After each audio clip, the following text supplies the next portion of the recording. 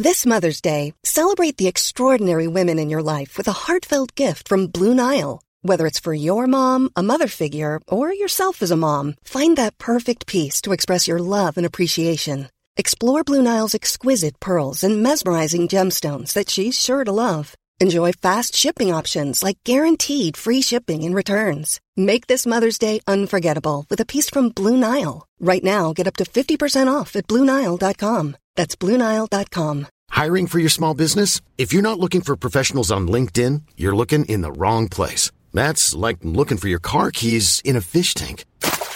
LinkedIn helps you hire professionals you can't find anywhere else, even those who aren't actively searching for a new job but might be open to the perfect role. In a given month, over 70% of LinkedIn users don't even visit other leading job sites. So start looking in the right place. With LinkedIn, you can hire professionals like a professional. Post your free job on linkedin.com/people today.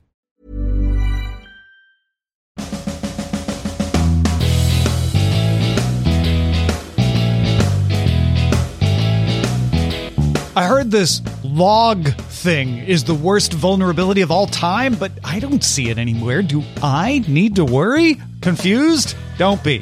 Let's help you know a little more about the Log4J vulnerability. All right, let's start with what is Log4j? Log4j is a Java-based logging library, which does not involve trees or timber in any way. Logging in this case means it uses the Java library to log system events. This is exceptionally useful. Logging is something any system needs to do for all kinds of purposes, including troubleshooting. You want to know what happened if there's a problem, and a log is often the best way to know. What machine or user requested what resource at what time, using what operating system, in what browser, etc. Like when you get a page not found on the web, that kind of thing is logged so that admins can see what page was requested, from what link you came, etc. When you see a page not found error, Log4j is likely active logging that. Minecraft uses Log4j in its servers to record user commands. That can be useful later to see which commands are being used and how often, especially if there's a glitch in the game and they're trying to run that down. And another program might want to look at such a log itself and parse a line or two to see if a user has already asked for that command and when, stuff like that. Log4j is also a piece of code in the Apache system that does this. It's open source and been around since January 8th, 2001. If you don't know this already, folks, developers don't write every piece of code from scratch. They frequently reuse blocks of code that have been shown to be fit for a purpose. Log4j is a really big example of that. Need to log something? No need to write a logging tool. Use Log4j. That's not the controversial part of this story. There are thousands of components in various languages from various systems that are open source and widely used. All right, so how did we get here? On November 24th, 2021, Alibaba's Chen Xiaojun discovered a remote code execution vulnerability in Log4j that no one else had noticed. He responsibly and privately disclosed it to the Apache Software Foundation so they could fix it. On December 6th, Apache released Log4j 2.15.0 that addressed the vulnerability. On December 9th, a proof of concept of the exploit was published on GitHub. On December 10th, the vulnerability was assigned a CVE, which is a Common Vulnerabilities and Exposures number, and ranked as high severity. Also on December 10th, large-scale attempts to exploit it were first detected, most notably on Minecraft servers. That's probably how you first heard about it. That leads to national security agencies publishing severe alerts, and the next day after that, December 11th, major cloud services like AWS published their security bulletins. Okay, so it's patched, right? What's the big deal? However, two things make this blow up in a way other similar vulnerabilities don't. One, it's relatively easy to implement, almost cut and paste. And two, the attack surface is gigantic because, as I mentioned, so many instances of Log4j exist. Literally billions of devices run a version of Log4j. Log4j is a really common component in software packages. It isn't in one place. It's everywhere. Sometimes a package doesn't even list Log4j as one of its dependencies. The list of, here are the programs I included in this program. it's one of the dependencies in the package that has Log4j as its own dependency. So you have to know it's there to patch it, and you might not know unless you dig in and look. For 80% of packages, Log4j is more than one dependency deep. Log4j is present in more than 35,863 Java packages in the Maven Central Repository. A bunch of Google people went and looked. That's where Java packages are collected to make them available to devs. Those packages are spread across millions of pieces of software. Not all of those Java packages are updated yet either. Now, it's fun to embarrass big companies by naming them as vulnerable to Log4Shell, but the fact is, it would save a lot of time to list the servers out there that weren't. All servers log. And I guess almost all servers use Log4j to do it. At least a huge percentage of them do. Google Security estimates it will take years to patch Log4Shell across the entire ecosystem. All right, so let's talk about what this vulnerability actually is and how it's exploited. The vulnerability is referred to as Log4Shell. Here's why it exists and how it works. Log4j looks at requests sent to a server and interprets them so it knows how to make a log entry. The vulnerability was that you could construct the request so that when Log4j tried to interpret it, it ended up executing code, and that's partially by design. Let's say a Minecraft user is entering a command. It might be useful later to know what the real name of the user is, so why not have the log add that? To do that, you could very easily have Log4j take a quick look at your server directory. Maybe it's an LDAP, look up the username, and pull in the associated real name into the log, just saving you some time. This isn't a privacy violation. This is all info already on the server. You're just arranging it to make it useful. Now, there's something called JNDI, the Java Naming and Directory Interface. It's a way for a Java program to look up information. This can be useful for lots of reasons, including looking up local resources like storage, etc., and also is often used for looking up directory information, as in our previous example. Log4j allowed any lookup to be parsed. That's where things went wrong. Now, granted, I know I'm oversimplifying this, actual admins, but just let me do it to make it a little more understandable. I wouldn't guess it was designed to allow any lookup, just nobody thought about it being used that way, so they didn't put in a safeguard that limited the lookup. However, somebody finally did think of that. Thankfully, it was a security researcher. If the user input being logged included a lookup to a malicious server, instead of your local JNDI or LDAP, Log4j didn't know the difference. It just said, oh, that's where I look? Great, I'm going to look. It would resolve that lookup like any other lookup. And resolving it could mean that a malicious server didn't send a name associated with a username or storage, but instead sent some Java code that, when executed, installed malware. A typical remote code execution attack.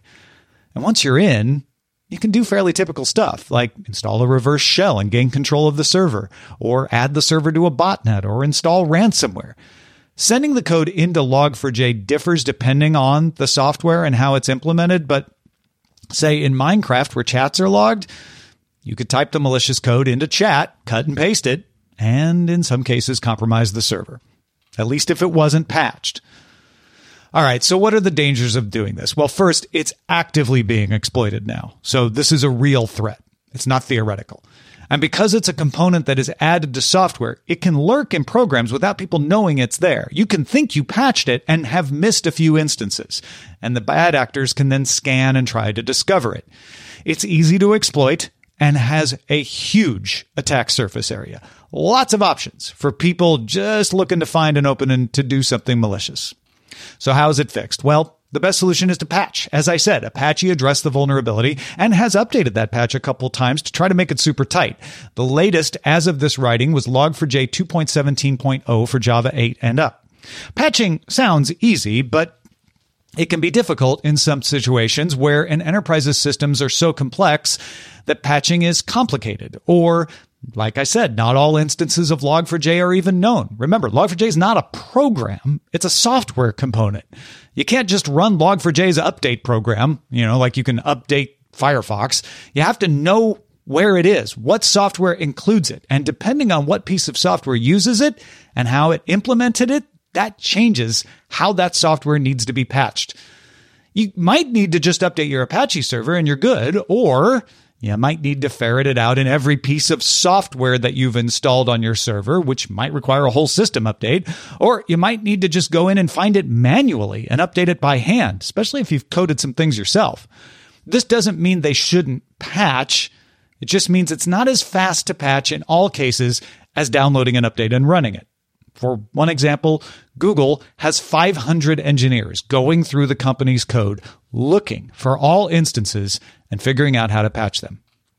Companies like IBM, Cisco, Oracle, VMware, and others are issuing their own patches for software they provide that uses the Log4j component.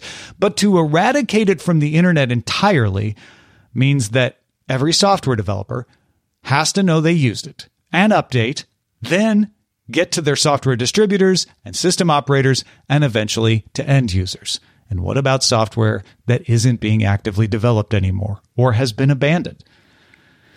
And they have to start using the new version too. Google has issued tools to help developers from accidentally pulling in an older and therefore vulnerable version of Log4j in their software. Remember, you don't write code by saying, and now I will cut and paste the Log4j code in. A lot of times you just automatically and then add the logging software here. You got to make sure you're pulling the most current version. So what do you do if you're an end user?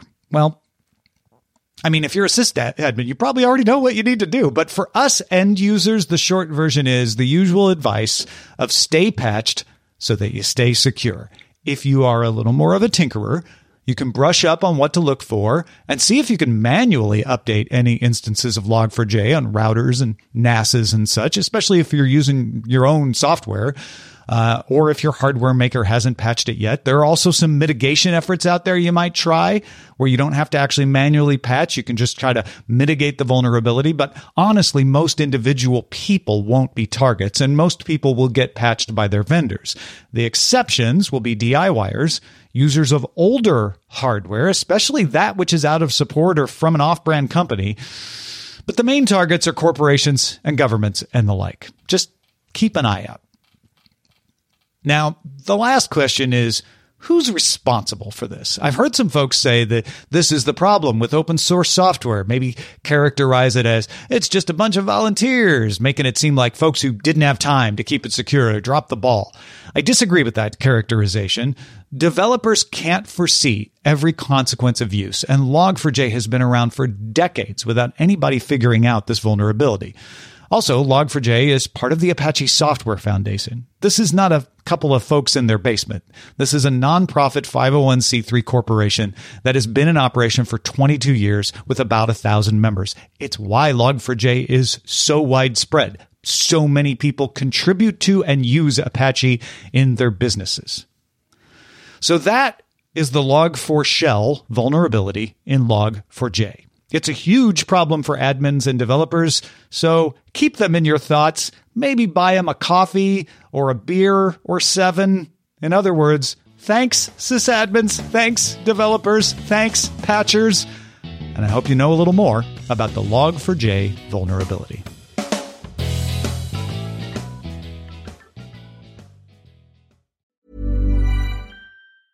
Even when we're on a budget, we still deserve nice things. Quince is a place to scoop up stunning high-end goods for 50 to 80% less than similar brands. They have buttery soft cashmere sweaters starting at $50, luxurious Italian leather bags, and so much more. Plus, Quince only works with factories that use safe, ethical, and responsible manufacturing. Get the high-end goods you'll love without the high price tag with Quince. Go to quince.com/style for free shipping and 365-day returns.